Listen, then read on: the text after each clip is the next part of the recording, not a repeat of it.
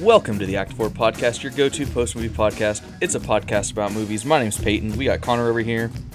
Hey, how you doing? And we got Joe in the corner. What's up? Today, we are continuing our Summer of Star Wars series and going to talk about the first one, not in order, but, okay, kind of in order. The first one not in release order, but the first one in chronological order. It gets confusing. Episode but the first 1, one of the prequels. The Phantom Menace. Yes, the Phantom Menace. It was very hyped when it came out. Like, it was... The hype for this movie was astronomical. It was insane. They had the Pepsi endorsement, so they were on, like, every Pepsi machine everywhere. They had the Phantom Menace on it. They had the pod racing arcade game, which we've talked about before on the podcast. Like, it was marketed everywhere, on every snack food, on, like, Pepsi products everywhere. Like, this movie was a big deal when it came out, and it was hyped, like, to huge extremes. And I think, like, part of this movie deserves the hype that it has because it's so good. And you know which part I'm talking about. Yeah, the end. Yes. The only good part of this movie is the end. Well, it's not even the end because we talked about this before we started recording. Like, the actual ending of the movie really sucks. The actual ending of the movie is awful. Garbage. But the very last, like, kind of big thing that happens in the movie, the final fight. If you haven't seen Phantom Menace, I don't know why you're here and listening, but... Go watch Phantom Menace. It's probably not worth your time, but just go watch the end. Just go to the minutes. end. But yeah, this movie was extremely hyped up, and it doesn't have a good reputation, to say the least. Joe, do you know what its Rotten Tomato score is? Could you find that out while we're kind of talking here? Because it's not I know it's not a very great movie. It's got a 6.5 out of 10 on IMDb, which is, I'm pretty sure, the lowest of all the Star Wars movies. Mm-hmm. It has a 51 on Metacritic. Okay. And then I'm going to look up the Rotten Tomatoes real quick. Yeah, it's not great. to say the very least. It's not great. Yeah. You could say that. It's not enjoyable. This is the first one that, as we've been doing this series, it's the first one that I've skipped through parts of it because I was bored. I just kind of like was clicking the right arrow on my keyboard to, like, skip a few seconds ahead. With Rotten Tomatoes, we're right about in the same area. We got like a 53 critic and a 59 audience, so... Okay. Right about in that same area. That's reliable, you know? Yeah. I mean, it checks out across IMDb, Rotten Tomatoes, and Metacritic, which are like the big three. And that's not a good score, you know? No. It's not a 10% or something. It's an average score. I wouldn't even say that's average. I'd say that's slightly below average. That's what 50 is. Yeah, it's that it's bad. It's that it's not a great movie, you know? But it's not the worst movie ever made, basically. It's kind of what we're seeing there. But yeah. This movie is littered with problems. Problems throughout, which we'll kind of talk about in this episode. Some of the biggest problems are the writing for this movie, and that kind of holds true through the prequels. The writing is rough.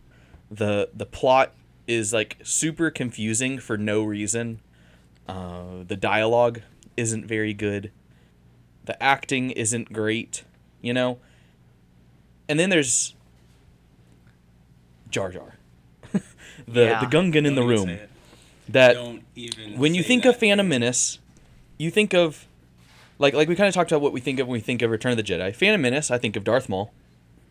And I think of Jar Jar Binks. Those are the two things I think of, and sometimes pod racing, you know. But those are kind of the big three things that people remember. I'd throw Qui-Gon in there just because this is like his movie. It's because his movie. Yeah, Liam Neeson is the dude in this movie. He kind of carries it. How about Shmi Skywalker? Yeah, if anyone was a main character in this movie, it'd be Qui-Gon. I do not think of her at all, Connor. I'm gonna be very honest with you. Dang. I could care less about Anakin's mom. Hey, say her name. It's Shmi. But Anakin loves his mom so much that him. He's gonna murder lots of people for her. Yes.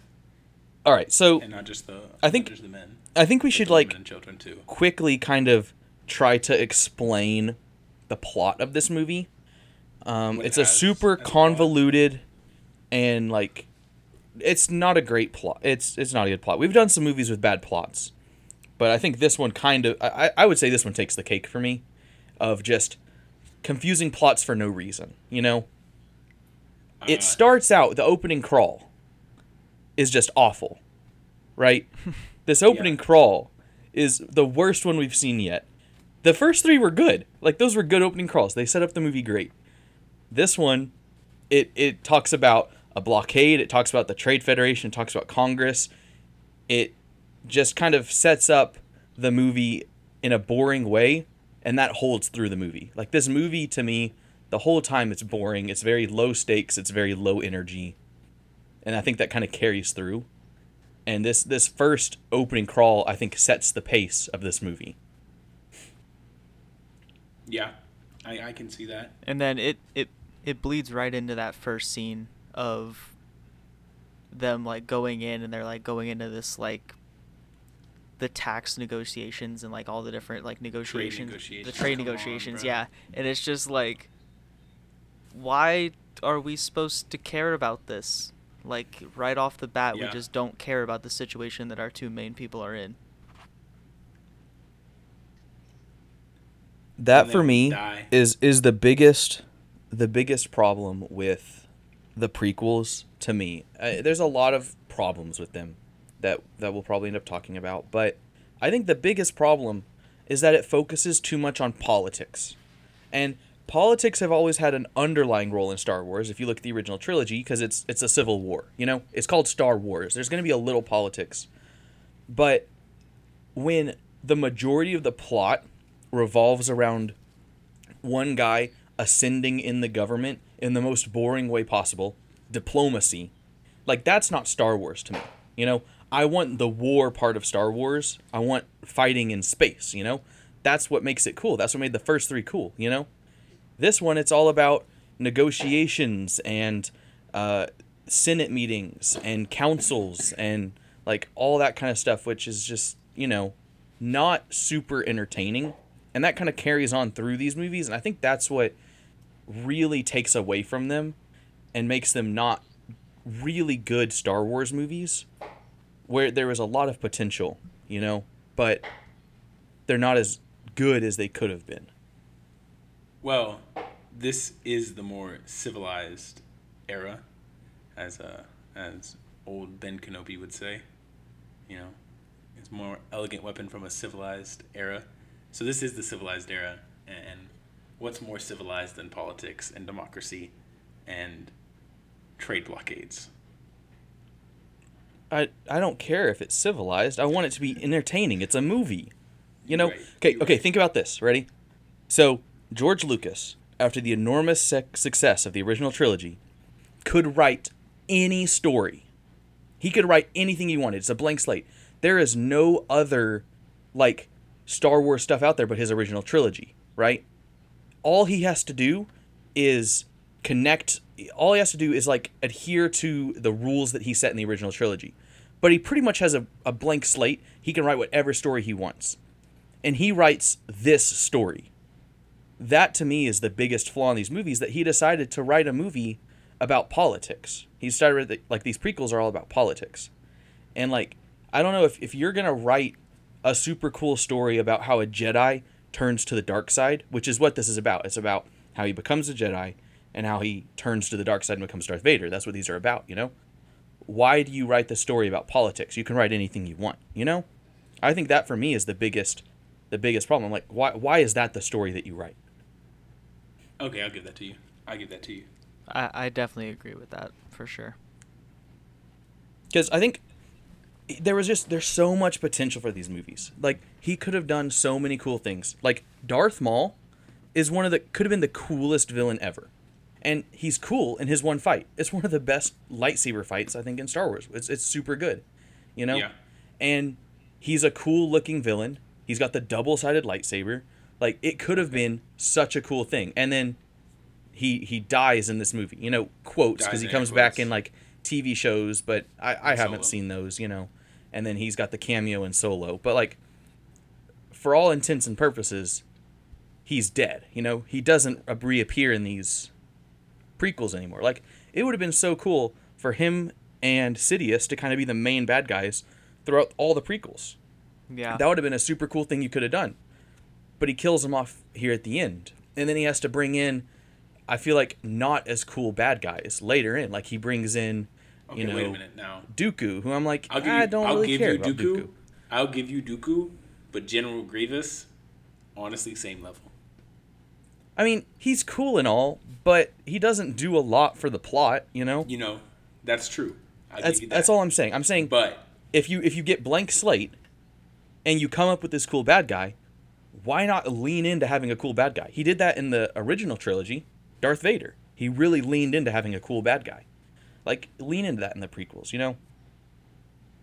Yeah. But, yeah, so we should try to explain what happens in this movie. We got the opening crawl, and then kind of... Do you want to take it from there, Connor? Yeah. Because I know you like the beginning of the movie. I do. I really enjoy the beginning of the movie up until a certain character appears on screen. So, thank you. So, they go to this Federation, the Federation, the Trade Federation, and it's revealed that 2 Jedis have been sent, and they remove the cloaks, and you got Qui-Gon Jinn and young Obi-Wan Kenobi still as a Jedi Padawan, because he's a Padawan. He's not a knight yet. So they're going, and they're going to talk, and they talk to a droid. They talk to a protocol droid, which is just a silver, what C-3PO looks like, but silver. And they go into this room, and then they get gassed, and they try to get killed. All right? Droids come out, they start shooting, and then you get the single-handedly the coolest droids that have ever been made, the Destroyers, or Droidekas. It depends which side you're on, if you call them Destroyers or not. But I'm going to call them Destroyers, because that's a way cooler name. But they're the ones that roll, and then they have the little shields. Bro, those are so cool. Like, best droids have ever been made, and it makes so much more sense. Because, you're fighting Jedi that can block blasters. Why not make a shield in front of that so they can't block the blasters? That's some big IQ brain movement. Well, I feel like the shield wasn't intended for the blasters being reversed. It's when they're being shot with blasters from the other side. You know what? I think that's what they were thinking about. But also, they're not thinking about reversing light with the lightsabers. Come on, they were. They were. We see like not a lot of other people shoot at them. You get the blasters that get reflected. You get a couple of like the Naboo guards that shoot at them, and then you also have straight up just a ship that shoots at them and just destroys them. So, but I'm saying, just like in the grand scheme of the war, why do you put a force field on a droid so it can't get hit by blasters? Like, that's the whole point, But in a world where people with laser swords are known to be there. I know. I'm not saying that wasn't. I'm not saying that wasn't a thought behind, but I'm saying I don't think that was their main motivation for putting force fields on them. It for sure was. Who were they fighting? They fighting? They were fighting the Jedi. Okay. Whatever you want to say, buddy. No, Jedi were the conflict. They were the peacemakers, Chief. Every single war that would have been there, the Jedi would have been there. Yeah, but these... Okay, let's keep talking. I don't think those are anti-Jedi droids, but whatever you want to think. You know what? They're used as anti-Jedi droids, and that's all in that this matters. moment. Yes, they are. Yes, they are. You're right. Then they go. They board separate ships down to Naboo. He says, let's ride separate ships down to the ground. I mean, they sure are lucky that those 2 ships parked close to one another. Like, that's so stupid. That's like one of the dumber things in the writing in this movie. Why get on 2 separate ships? Just ride on the same ship. Because what if one of them landed on a different side of the planet? What are you gonna do then? Fine. Go through the core. Like, that's so stupid. But Go through the core. That doesn't matter. They ride down to Naboo, and then they encounter... Oh, Lord. If there was a second main character of this movie, you could make an argument that it's Jar Jar, considering the amount of screen time that this guy gets. You get Jar Jar Binks. Yes. He's a Gungan. He's got the abnormal speaking pattern, as Gungans do have. Yep, the Misa, Yusa, you know, all that kind of stuff. And he's just really annoying. Yes. But yes, you can say that again. But Jar Jar is the most the character who is the most integral to the plot of this entire movie, and I hate that. Like, this movie, he is so annoying. He's an awful character. But him being in the movie actually kind of makes sense. Like, he does a lot for the movie. He's the whole reason they're able to win the battle against, you know, the droids or whatever. Like, they're able to win the battle for Naboo, you know? Like, it's because of Jar Jar. And I hate that a character as bad as Jar Jar is so integral to the plot of this movie. as crazy of a plot as it is. Which we still haven't really explained yet. Jar Jar is just so frustrating. Every single time he's on screen, he's doing something to where it's like, can you just not for like 2 minutes? Just do nothing. Yeah. Just do nothing. Like, it's like, just, okay. Just don't touch anything. When just they go to Qui-Gon. Tatooine, why take Jar Jar with you? Leave him on the ship. Yeah, leave him on the ship. Why leave Obi-Wan on the ship? Leave him on the planet, bro. Like, I don't care. Take him with you and leave him on the planet. Like, what? They take him and they get into so much trouble when they take him. Like, he just is constantly... He says he's clumsy, but it's okay, more than like, clumsy. He's seeking out the problems. Yeah, he basically said, long story short, I'm clumsy. Like, he didn't say, like... He did say... Yeah, long story short, I'm clumsy. He's clumsy. He's more than clumsy. He's a dunce. He's stupid. You know? he just makes bad decisions constantly. But he's also a Sith Lord. You know, that's a whole thing. You know what? Darth Jar Jar. If that is true, I would be so much happier with Jar Jar. The videos... Okay, so the videos that explain it, we're not gonna go into depth on this, but they say that, like, George Lucas kind of wanted to mirror certain characters in each of his trilogies. And so Yoda's mirror was Jar Jar. Because when Yoda's first presented, he's presented as this kind of crazy character who he's, like, digging through the stuff and, you know, it's like a red herring or whatever, you know, to make you think that he's not as smart as he really is. And so that's kind of the theory, is that originally Jar Jar was going to become, like, a Sith Lord, or was going to be revealed to be a Sith Lord, you know, later in the trilogy. But after the backlash of him in the first one, you know, after the backlash, he was like, yeah, no, we're scrapping that. So I wish they had just kept it, bro. That could be a cool plot line if they were going to do that, you know. But they didn't. Give me a Disney and Plus until then, we don't know. Do it. Darth Jar Jar, that'd be pretty crazy. People would watch it. One of my favorite People things. would watch it. There's a documentary about the making of the Phantom Menace that, like, Lucas is in most of it, and it's funny, like, on set he is so confident in that everybody's gonna like Jar Jar, and that, like, he's gonna, like, bring this home as, like, being the family film and be, like, the comedic lead of the movie, and then everybody's gonna love him, and then everybody that watched it was just like, nah, bro, it ain't working. Okay, so since we're talking about that, I think that leads into the writing of George Lucas a little bit, in that George Lucas isn't a great writer. That is, and it is a fact.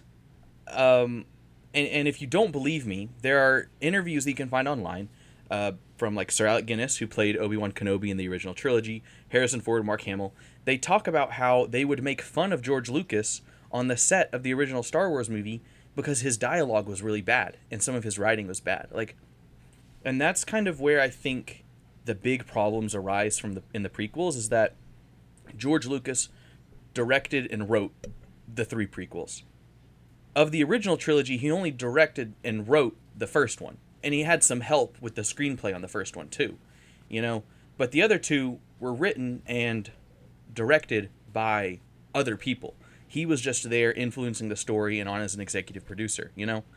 And so it's like, he's never been a super strong writer. He is a brilliant idea guy, you know. He's an innovator. He has all these awesome ideas in his head. He created this whole universe. So having him there, I think, is really important, you know. Like, he was involved in the Mandalorian series, helping give ideas and being there, but he wasn't involved in the creation of it. I'm not saying to that extreme needed to happen to the prequels, but I'm saying him being so heavily involved in writing these, I think it shows, because a lot of the dialogue and the plot and stuff isn't that great, but the ideas that are there and what he's trying to set up are good, Except for one idea. Okay, what's that idea? We can get to it a little later, but I'm going to bring it up. Midichlorians, those are the stupidest things. Yeah, that was kind of weird. Not going to lie. Yeah, so it's your idea is really bad when you probably like brought it up, and then later down the line some producer was like, "Hey George, no one knows what the heck these are," so then you had to write a whole extra scene explaining what it was, and then it's still stupid. Yes. There's a good chunk of dialogue in this movie related to midichlorians, and it's just really frustrating. It makes no sense. Yes. Just cut it out. Just don't bring it up. It ruins the force. It's really easy. It takes to just away not bring some it of up. the mystery of the force, I think. Yes. And that's like kind of what makes it cool, is having that mystery there, and you don't really know how it works. But now they're saying, "Oh, it's like part of biology." Now because seriously, like anybody that's watched Star Wars, like if Qui-Gon's this Jedi and he senses this strongness with the Force in young Anakin, as an audience, you just buy it. That's fine. You don't need this explanation. It's just straight unnecessary. Because it's he's got a midichlorian count higher than that of Master Yoda. It's the highest one I've ever seen. If the Jedi says he's force sensitive, and we're like, all right, cool, and we move on. Yeah, we don't need all this other stuff added in there. But we got it, and now we got to deal with it. And they're super stupid, and I don't think they get brought up again in any other movie. They're just sure. It's just kind of like a little passing thing that they try to. It's their way of trying to explain why he's so important, But all they had to say, all Master Yoda had to do was look at him and go, "This kid's the strongest in the Force that I've ever seen," Yeah. We'll take his word. We know he's dope, I'll take his word. I don't need you to make up midichlorians, I don't need that. But since we're already on Tatooine, let's talk about what happens on Tatooine, All right. So I got you. There's a good bit that happens there. Before we get to Tatooine, I want to say we get introduced to R2-D2, the droid from the original trilogy that Obi-Wan never owned, But he was on Padme's ship. Yep. They get to Tatooine because they break down because they got shot at when they were trying to escape, so it busted the hyperdrive. And so they're going to get parts. And I love how Qui-Gon was like, we'll try a small store vendor, and goes into the only place that has the hyperdrive parts that they need. Absolutely great. Well, okay, I always thought that the vendor there was lying to him. I always thought he was lying and saying, "Yeah, we're the only one that's got it, so you have to do business with me." Why would he not check with the other ones? I just thought that I don't know the answer to that. I just always assumed he was lying. I was like, okay, there's no way he's the only one that has it. He's probably lying because he's a scummy person, Okay, I'm sure that the logic of the plot would say that he wouldn't check with other people because he's in a hurry, but then they also spend the entire day there and get involved with the pod race and stuff like that. So it doesn't seem like they're in that big of a hurry because they sure jack around a lot on Tatooine. Well, so I don't really get it. They need to get the parts, and that's the problem, is that they needed to get the parts. But you go to any place else, you go to any place else and you ask, "Hey, do you have these parts?" Yada yada yada. You hit them with the Jedi mind trick. This is a dealer that literally cannot be used the Jedi mind trick on. Cannot be used on him. The explanation for this then is because plot. Because they need to get Anakin with Qui-Gon somehow. Yes. And that's the way they chose to do it, And sure. Which it's means interesting. He was telling the truth. It's interesting because that's the introduction to Anakin, but Anakin isn't even really with them until Jar Jar decides to try to get the frog off of the stand. Yes. And then he gets into the fight with Sebulba. Yeah. Sebulba. So then that's just pure coincidence. So that the introduction to Anakin isn't even the real way that he like tags along with them. Mm-hmm. No. The introduction to Anakin, Anakin's a shooter. Immediately shot a shot. You know, he gets for 2 seconds. 2 seconds he's seen Padme, and not even hello. Just, are you an angel? Like, boom, right out the gate, shot a shot. I didn't remember Padme being so young in this movie. Yes. She's actually she looks to be about 16. She is supposed to be 13. Yeah, she looks around 15 or 16 to me. I don't believe that she's 13, but if that's how old she is in the movie, then that's fine. Do you know how young Anakin's supposed to be? He's supposed to be like 10 or 11, isn't he? He's supposed to be 8. 9. Oh, at 9. Oh, I know boy. that he was originally supposed to be 12, and then they brought it down. I thought he was 11 and she was 16. That's what I thought it was. There is an age gap. It's just, yes, 9 and 13. Okay. Yeah, it'd be a lot more comfortable if it was a little bit less. Because they get into some heavy flirting in this movie, and it's just weird at times. Why make him so young? Like, why don't they just have 2 16-year-olds? Like, I would buy into a 16-year-old being queen, you know? I could buy that. Yeah. A 13-year-old is a little, like, being as all-knowing as she is about diplomacy and stuff, I don't really believe that for a 13-year-old.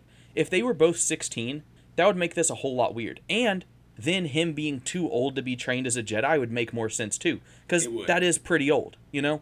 It is pretty old. Yeah. That's closer to Luke's age when he was too old to be trained, you know? Yes. And it makes more sense for Yoda not wanting to train Luke as well. Because it had already happened. Mm-hmm. You know?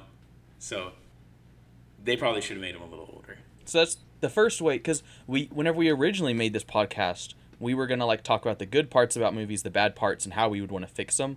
And we kind of strayed away from that. But I think if we're going to fix this movie, that's one of the first things you can do.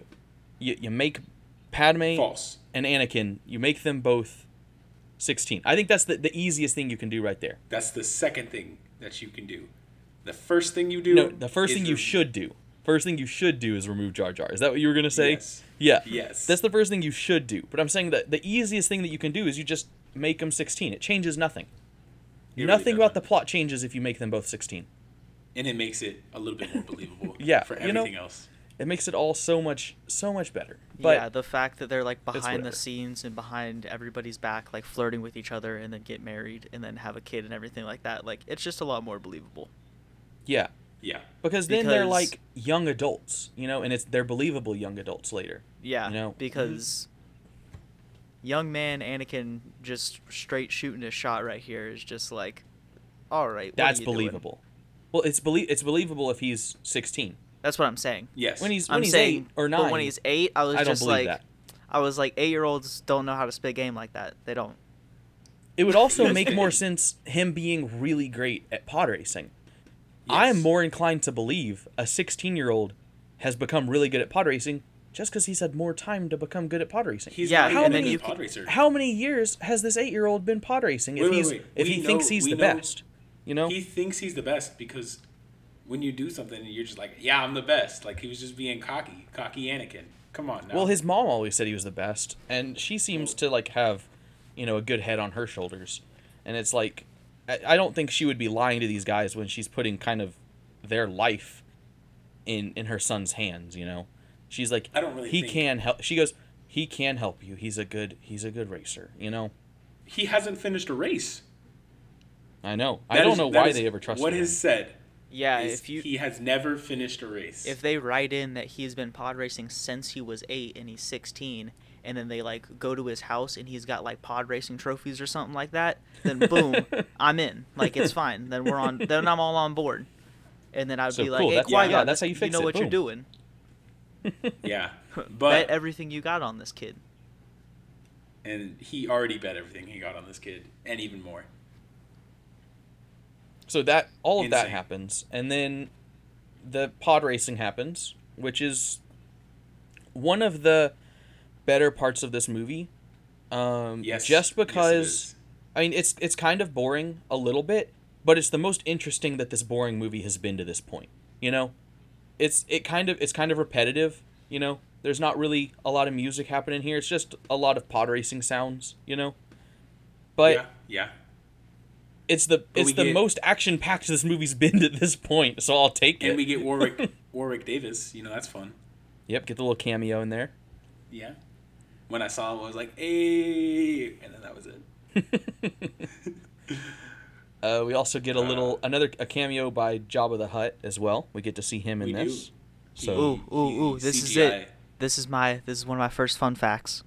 Okay, fun facts with Joe. We're coming back. It's been a while, but we're back. So, in the end credits, Jabba the Hutt is listed as being played just by himself. It just says Jabba the Hutt himself. There's not like an actor or anything to it because it's just CGI and like he does like. And yeah, he has no voice. He has no lines, so he's just there. Yeah, that's actually pretty funny. Little thing I noticed. That's good. Just a little Easter egg. You sticked around to watch the credits. That's impressive. I turned it off directly after he said peace. Yep, it was. As soon as it was over, I was like, "Yep, nope, we're done." It said directed and written by George Lucas, and I was like, "Exit." One of the problems, or okay, maybe not a problem, but something that happens that I don't know if it necessarily needs to happen while we're on Tatooine, around the pod racing time, is we're introduced to C-3PO. As he's being built by Anakin.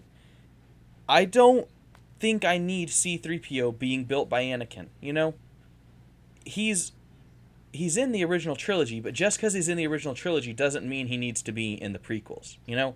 I feel like he's really shoehorned in here, and I don't think it's necessary. Mm-hmm.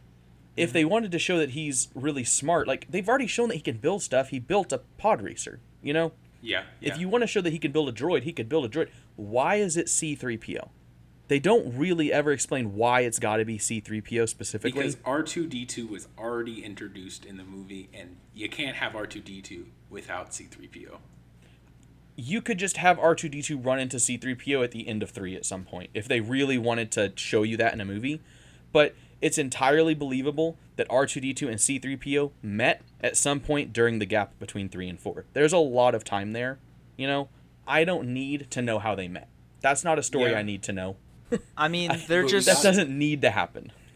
To me, they're just so iconic that, like, they kind of like, I wouldn't say deserve, but, like, it's not out of place for them to have introductions like this. And I don't really see the problem with Anakin being the one that builds C-3PO because, like, why not? Like, I just don't really see the problem. You ask why not, but I can also ask the same thing. I can ask why, you know? There's no reason that it shouldn't happen, but there's no reason that it should happen. And I feel like that just, the screen time they devote to introducing C-3PO could have been devoted to giving us a good story, you know? They could have added something else in there. I mean, I'm not saying it, like, is a great story point. I just think I think it's another example of, like, Anakin, like, with Padme, and he's kind of, like, flexing on her a little bit, just like, hey, look at this droid I built. Like, his droid. You see this? You see this? He doesn't have an eye at first, and he's completely, as R2-D2 calls him, naked, but it's fine. Like, me and this droid, like, we a package deal. Like, you could have this. Which would be better if he was 16 years old. Yeah. But he's not. Because another reason why I want him to be 16 years old is because then you can get someone who can actually act. The little kid... I don't even remember his name right now. Jake Lloyd. Yes, Jake Lloyd. Bless his poor little heart. He could not act to save his life in this movie. Like, it was rough. If he was actually 16, you could get somebody that could actually act, like, you know, Hayden Christensen. Yes. Yes. You know, you could get someone. I mean, you just get anyone at this point. Don't be dissing my boy Hayden Christensen. Have you seen Jumper? Fire. No, I have not. I have not actively seeked out other Hayden Christensen projects. I want to give Hayden Christensen.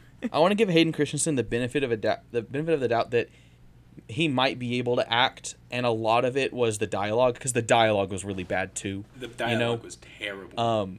But Jake Lloyd, like, he inflects the wrong words. You know, like when I don't even remember what line it was. I don't think I wrote it in my notes, but he was saying like, he said something about the spaceship, and he like was inflecting every other word, and it just sounded so weird. Like it was, you could definitely tell this kid is acting, and they told him the line, and then he just said the line. You know, he probably doesn't have the script memorized because he's a young kid, or he can only memorize parts of it, and he's just kind of like saying the lines. He's not really acting, you know, and so that really bugs me, that he's not that great of a character as an actor. And then we also have to deal with Jar Jar the whole time, you know, and then look, it's kind of just a mess. I was going. Obi-Wan's the only one that's on the same page as the audience here, because they've already been carrying around Jar Jar for the first half of the movie, and then once Anakin gets on the ship, he's like, oh, another worthless life form. Yeah. And then the audience is just like, hey, I like this guy. I get that. Obi-Wan is barely in this movie. I don't know why why there's so little of Obi-Wan, you know? And there's very little relationship building between Obi-Wan and Qui-Gon. Like, if Obi-Wan's taking over, there's no real relationship building. You said if there needs to be relationship building, like that hasn't already been done. He's about to be, like, Qui-Gon suggests him for the trial. Like, the relationship is already there. I know that there's stuff, but we don't but why see can't I? But why can't I see that they care about each other? You know what? There's nothing here to show me anything deeper than the fact that they know each other. They never have any genuine conversation. This whole movie, you ready? This whole movie. It's because they work in. Listen, this entire movie, all the dialogue, is one person or a few people saying what they're gonna do, and then they do it. That's the whole movie. They say we're gonna do this thing, and then they do that thing. It's because Jedis are not supposed to use their emotion. I mean, maybe they're not supposed to use emotion, but they're human. They have emotion, you know? There's other Jedi that we see later that have emotion, you know? Not in this movie, but Mace Windu, later in the prequels, he's got some emotion on him, well, you know? I mean, I think Obi-Wan, in the next movie, as bad as Attack of the Clones is, he actually becomes an interesting character, and he has character development in that movie, you know? He gets a character trait. You know, he's a Jedi who doesn't really like flying all that much. That's kind of a cute character trait. I wish any of the characters in this movie had character traits, except for Jar Jar. He's like the only one with some character traits. He's clumsy. Qui-Gon? Qui-Gon doesn't really have character traits. He's just a Jedi. That's all he's given, you know? Yeah, Qui-Gon's it's a little frustrating from just a viewer's perspective. It's like, this movie doesn't make me want to care about the characters, you know? Yeah, Qui-Gon's just about as even-keeled of, like, a main character in pretty much any movie I've ever seen. Yeah. He's just kind of there doing what the plot's needing him to do. Qui-Gon things. He's doing Qui-Gon things. He does have, though, I think the best line in this movie. When Anakin says, oh, you have a lightsaber, that's what a Jedi, you're a Jedi because you have a lightsaber, and he says that I could have killed a Jedi, and he says, oh, you can't do that, a Jedi can't die, and he goes, I wish that were true. That's actually a good line. That's kind of foreshadowing his death at the end. Like, there's one line in this movie that was actually well written, and I wish there was more of that in this movie, because that was a good moment. That moment we actually got to see a glimpse of Qui-Gon's character, you know? That is the only reason that I kind of care a little bit that he dies at the end, is because that line right there makes me care a little bit. I'd care a lot more at the end if he had more character development, you know? He had to die, but that's for later in the movie. Because now we're getting on to the first lightsaber battle. You know it. You love it. The Anakin get to the ship while I fend off Darth Maul battle. Best and battle he jumps super high up onto the ship. Jumps like ridiculously high. Hey, so did Luke. Luke I know, can jump high. They're really good at jumping high, the Jedi. You said you know it and we love it, and I was just like, do we love it? I just like lightsaber battles, so yeah. One of my favorite questions about this scene is that before Darth Maul even enters the frame, they're already running. What are they running from? Because they obviously... They were in the sandstorm. Okay, sure. Yeah, they were trying to get... okay. They were trying to get back before the okay, sandstorm. sure. That's the general reaction you're gonna get for that, because Okay, it really I'm good don't with make that that. much sense. And then It really doesn't, but it is what And it then is. and then we start to get to all the Senate meetings and all the get boringness it. of that. And this is where now we kind of figure out what the Phantom Menace actually means a little bit. They start hinting at it. We don't really get the reveal till the end. But like the whole point and the whole convoluted plot of all of these prequels is Palpatine wanting to become the supreme leader of the galaxy. He wants to control everything, which is, the most generic of bad guy inspirations ever. But sure, it's fine. Simple villains can be effective. Mm-hmm. But the way that he goes to controlling everything is the most roundabout way ever. He decides he needs to become the chancellor.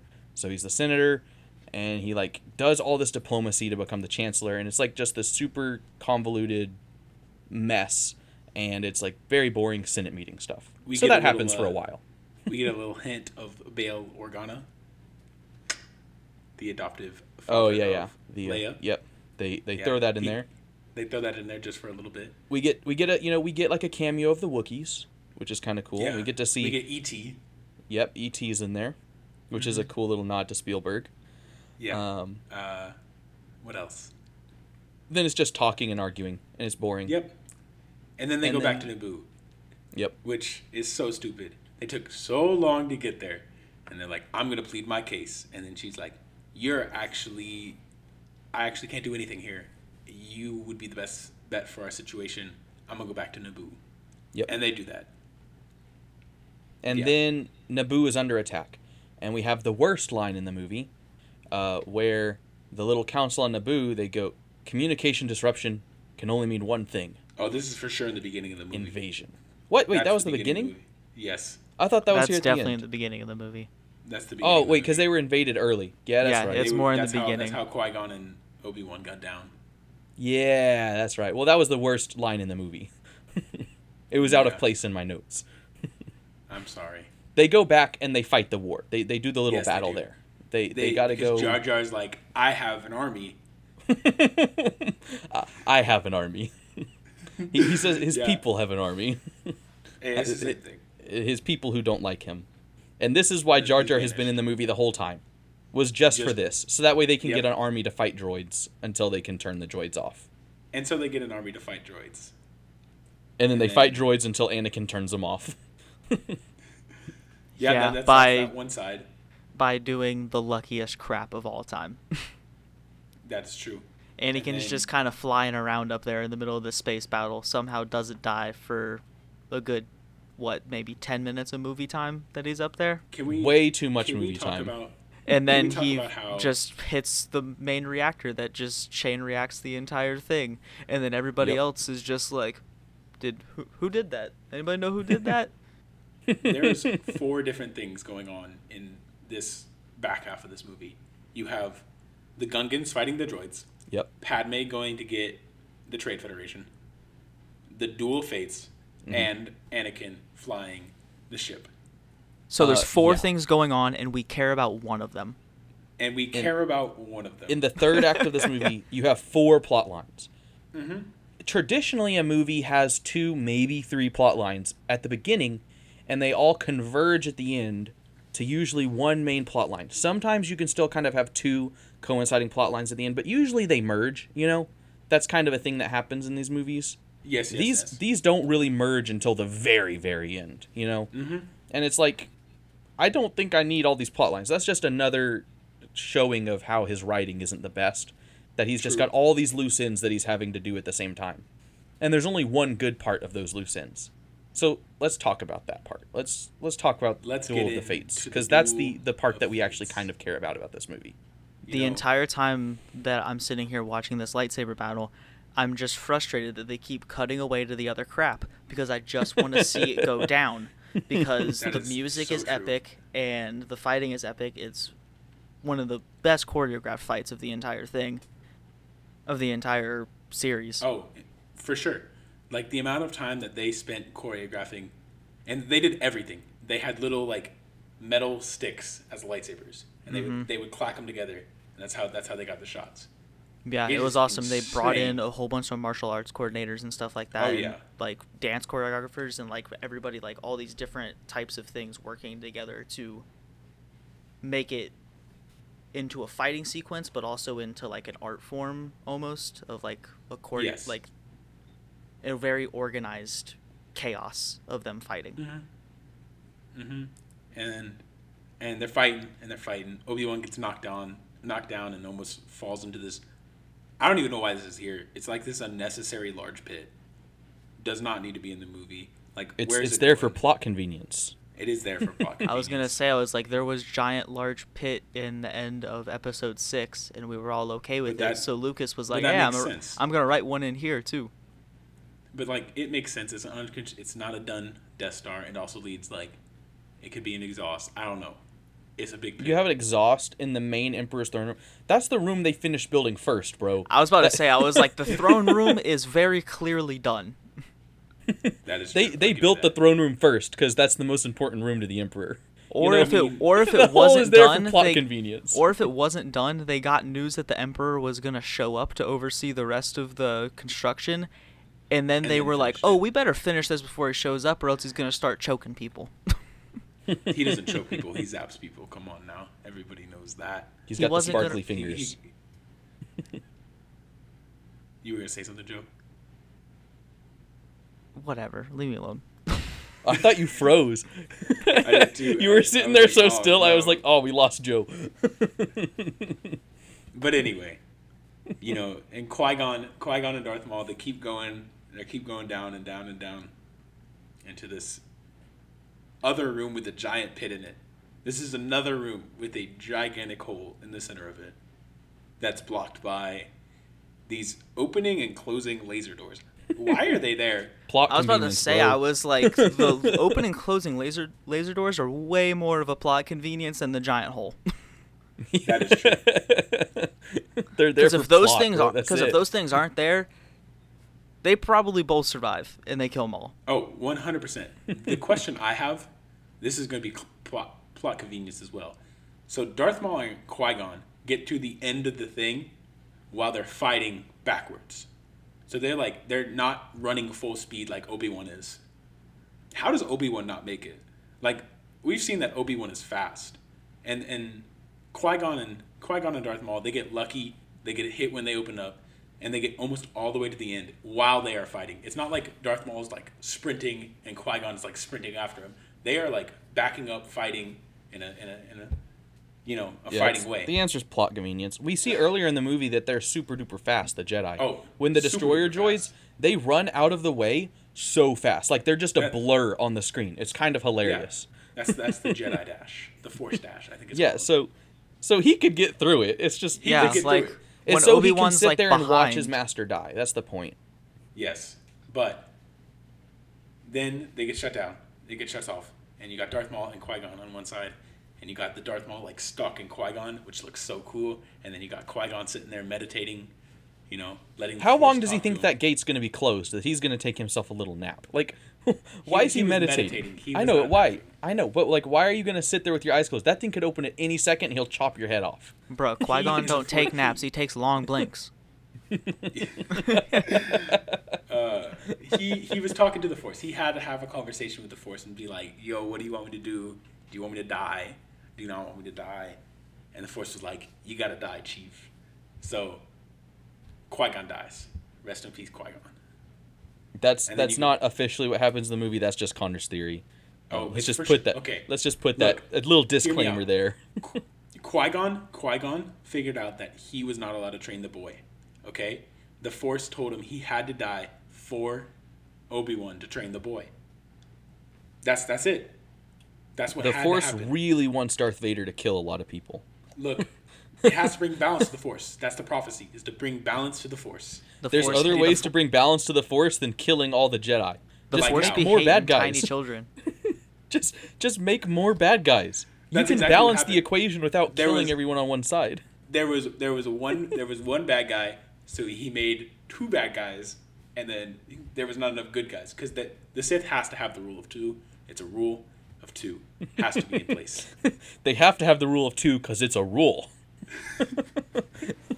Thank you for that explanation, Connor. I love George, it. George said so. No. I have the explanation for this one. So, so Darth Bane, Darth Bane, coolest name ever. Darth Bane. This From is Batman? in the Old Republic. Yes. I was about to say, I was like, Dark Knight Rises. I was like, here we go. Cool. Yes. Yeah, we got. So this is from the Old Republic. Crossover episode. Yeah. This is the That'd Old be Republic. better. You know, it used to be a Sith Lord had a bunch of apprentices, would yada yada yada around, and then all the apprentices would rise up and kill the one Sith Lord, and having like one Lord again, and then it would just go on repeat and repeat, and eventually the Sith got really really weak because they would just band together and then kill the one Lord. So when Darth Bane was there, he was like, I'm gonna slaughter everybody and have one apprentice and one master. So when the apprentice eventually betrays and kills the master, which always happens. Bro, why would you ever want to be a Sith? Because it's quick, it's easy, and you can be powerful from it. But you're gonna die no matter what. But it's gonna be sooner than you expect because you're gonna get killed by someone. Probably, but you get some unnatural abilities. Okay, I guess it's worth it. So then Darth Bane made the rule me. too. It worked on Anakin. It did. So, come on.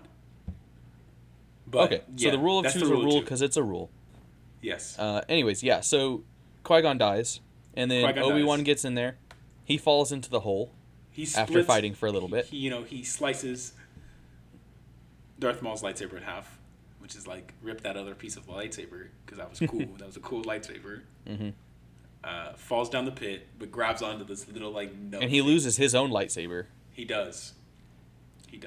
And then he clearly does not have the high ground here. And then he jumps up and around and slices Darth Maul in half. Yes. Showing that you don't have to have the high ground to win a fight. But that's only okay. Obi-Wan. That's only Obi-Wan. We only see Obi-Wan with the high ground once. I'm just saying, the high ground is horrible writing. We'll talk about that in the third episode, but that's just it's iconic because it's memed so much, but it's memed because it's a stupid line. The fight is not over because you have the high ground, bro. Yes, it is. It's not okay. You think he was just trying to get into Anakin's head. You think Obi-Wan is gonna get tricked by his own move in the book? If you look up that move in the book, it's called Obi-Wan's move. It ain't happening. He has the high ground. He won the game. But that's in the third episode. We'll get to that later. We'll get to that a little later. And then they burn Qui-Gon. They have a Jedi burial, which is the burning of the Jedi. And one of the most important things that happens right before that, though, is Obi-Wan getting promoted to being an actual Jedi Knight. Yep. Yes, he went through the trials. And then one of my favorite parts. Yeah. Well, and Qui-Gon is told to. Qui-Gon tells him to train the boy. That happens before Qui-Gon dies. Yeah, and then one of my favorite things, and one of the most consistent and best parts of this whole movie is the music. But it's one of the best music cues in this entire movie is Yoda when he reluctantly allows Obi-Wan to fulfill Qui-Gon's wishes of training Anakin. There's the small hint of the Imperial March that comes in, and it's just perfect. It's just barely in the background, really nicely mixed in by Williams. It's so good. If you like that, you're really gonna like the ending to Attack of the Clones, which we'll get to next week. Yes, we will. But the movie, the very end of the movie, let's talk about this, because I hate the end of the movie. Because it was almost cool. They were so close. They had it. They really had it. When Qui-Gon's on fire, laying there, burning up, they show everyone sitting there, and they pan to all the faces of everyone that you've grown to know over the movie. Uh-huh. And then they just slowly zoom out, and you see the ominous face of now Chancellor Palpatine, because he became Chancellor. Mm-hmm. And then it cuts to black. That's where the movie should have ended. And it should have ended on him. I mean, and this is all happening while the audio that's going on is there's the music playing in the background and everything, but then you have Yoda and Mace Windu talking and like establishing and talking about the rule of two, and then they're like, we know that Maul is dead, but was that the Master of the Apprentice? And then when that camera pans over to Palpatine, who has the audacity to be the main villain of this whole thing and still show up to this. Come on now. Well, because no one knows. They're all so stupid. I know, but he's just straight hiding in plain sight, and his like face is like lit up by the fire, but he's still kind of in the shadows. If they would have just cut it right there, and it would have just it would have been that would have been great in it. That could have redeemed part of the horribleness of this movie. That would have convincing. Because it's like this movie's called The Phantom Menace. The Phantom Menace is Palpatine. You know, like he's this menace who goes unseen. Like you don't know who he is. You know, he's a phantom. You know, Phantom Menace. And it should end on him as the reveal at the very end. It's like, Danny Phantom. And that should be the reveal at the end. It's like, he's the Phantom Menace. And everybody's like, oh, you know, cool. And then they cut to a parade scene. Yeah, we get a parade. We get this it's Shark Tale Syndrome. The Gungans. Like you end on the dance number and the musical. And it's reminiscent of Shark Tale and Shrek and all of those kind of movies. It was trying to be episode 4. It was definitely trying to be episode 4. But it's not episode 4. Because episode 4 was a victory that deserved celebration. Yeah. This is a big deal for Naboo, but it's not like, it's a big deal for Naboo and like it's a treaty and everything, but it's not the whole galaxy being saved.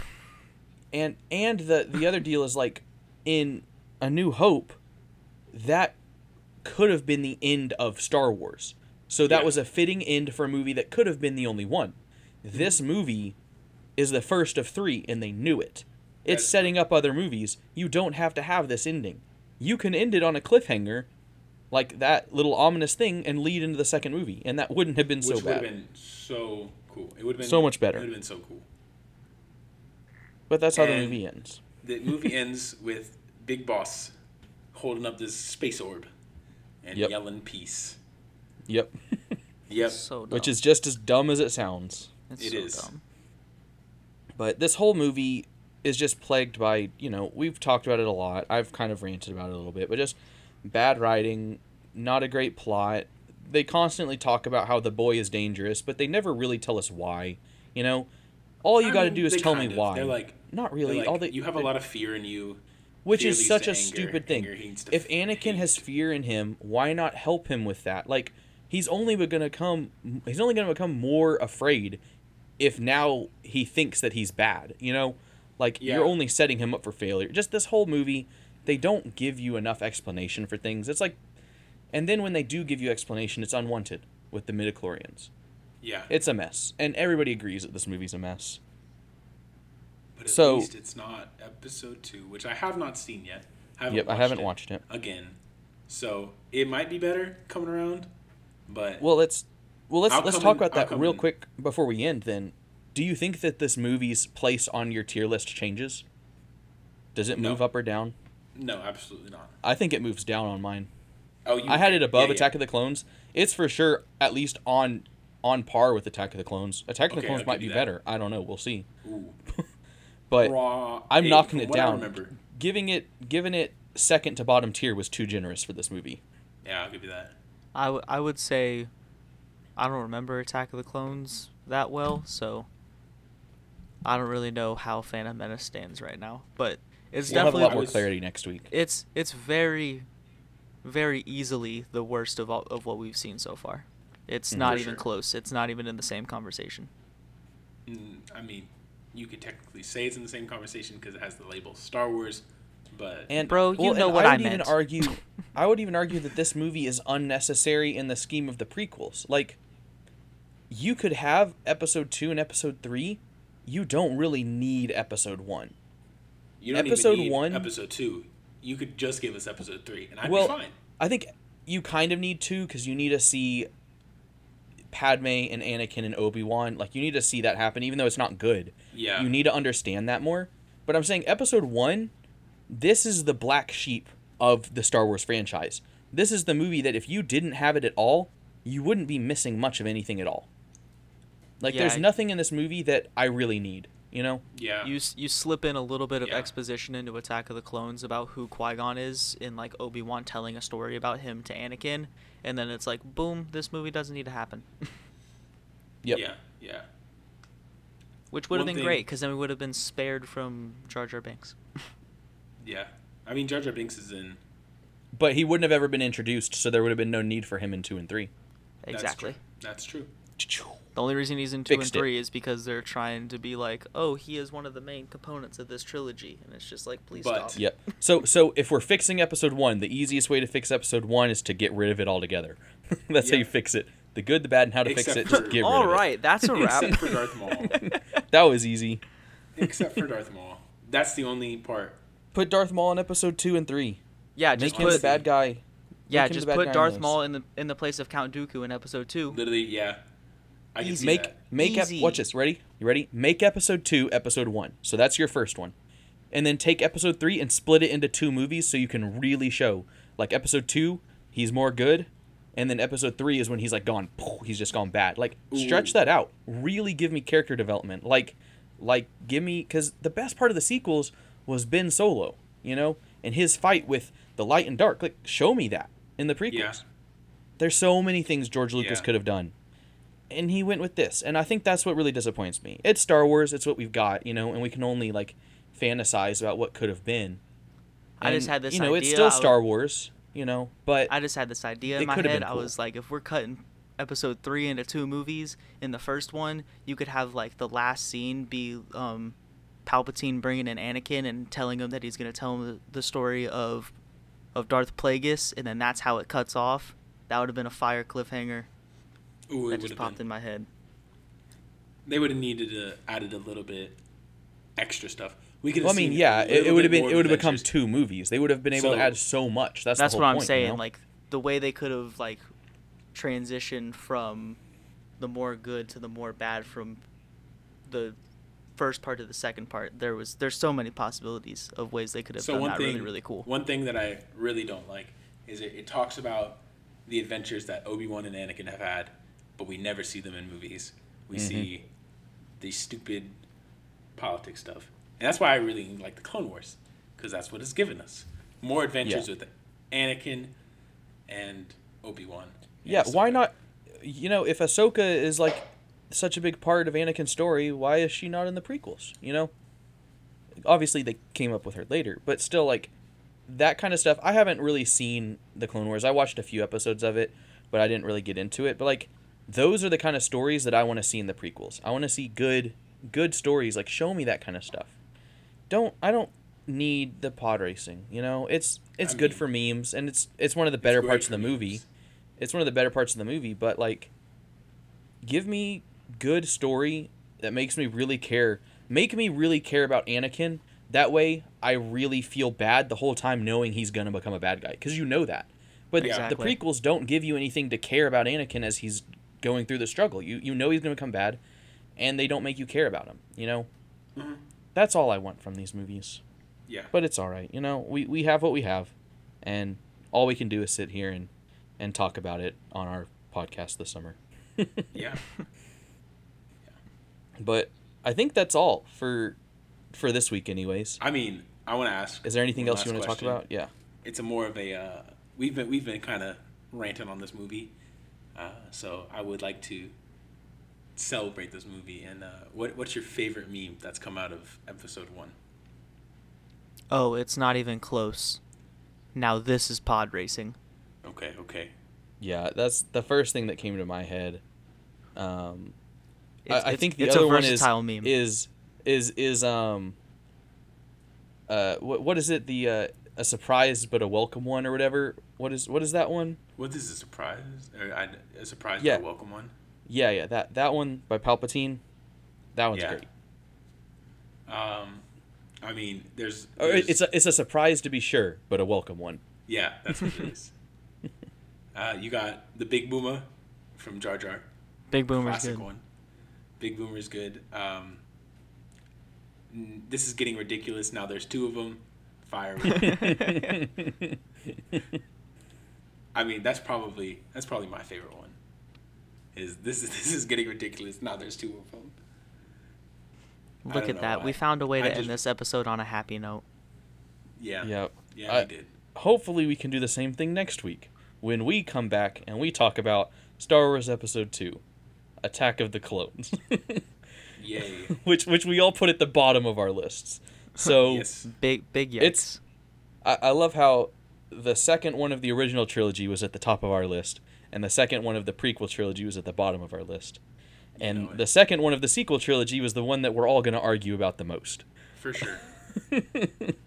Those middle movies, they're very different from one another. They are. But yeah, thank you for listening this week and all the weeks this summer. We hope you guys will tune in next week when we talk about Attack of the Clones. But I'll understand if you don't, because it's not a great movie. We're going to keep going through the rest of the summer. We're going to finish out the prequels, do the sequels, hit the anthologies, maybe hit some other stuff along the way. Or maybe, we've got the Star Wars Christmas special. We might do that. Maybe Mandalorian. I don't know. We'll see what happens. We've got ideas. But be sure to leave us feedback on Instagram. We've got that forum. Let us know if there's any other Star Wars content you'd like us to do this summer while we're doing that all. Make sure you're staying safe. And that's a wrap.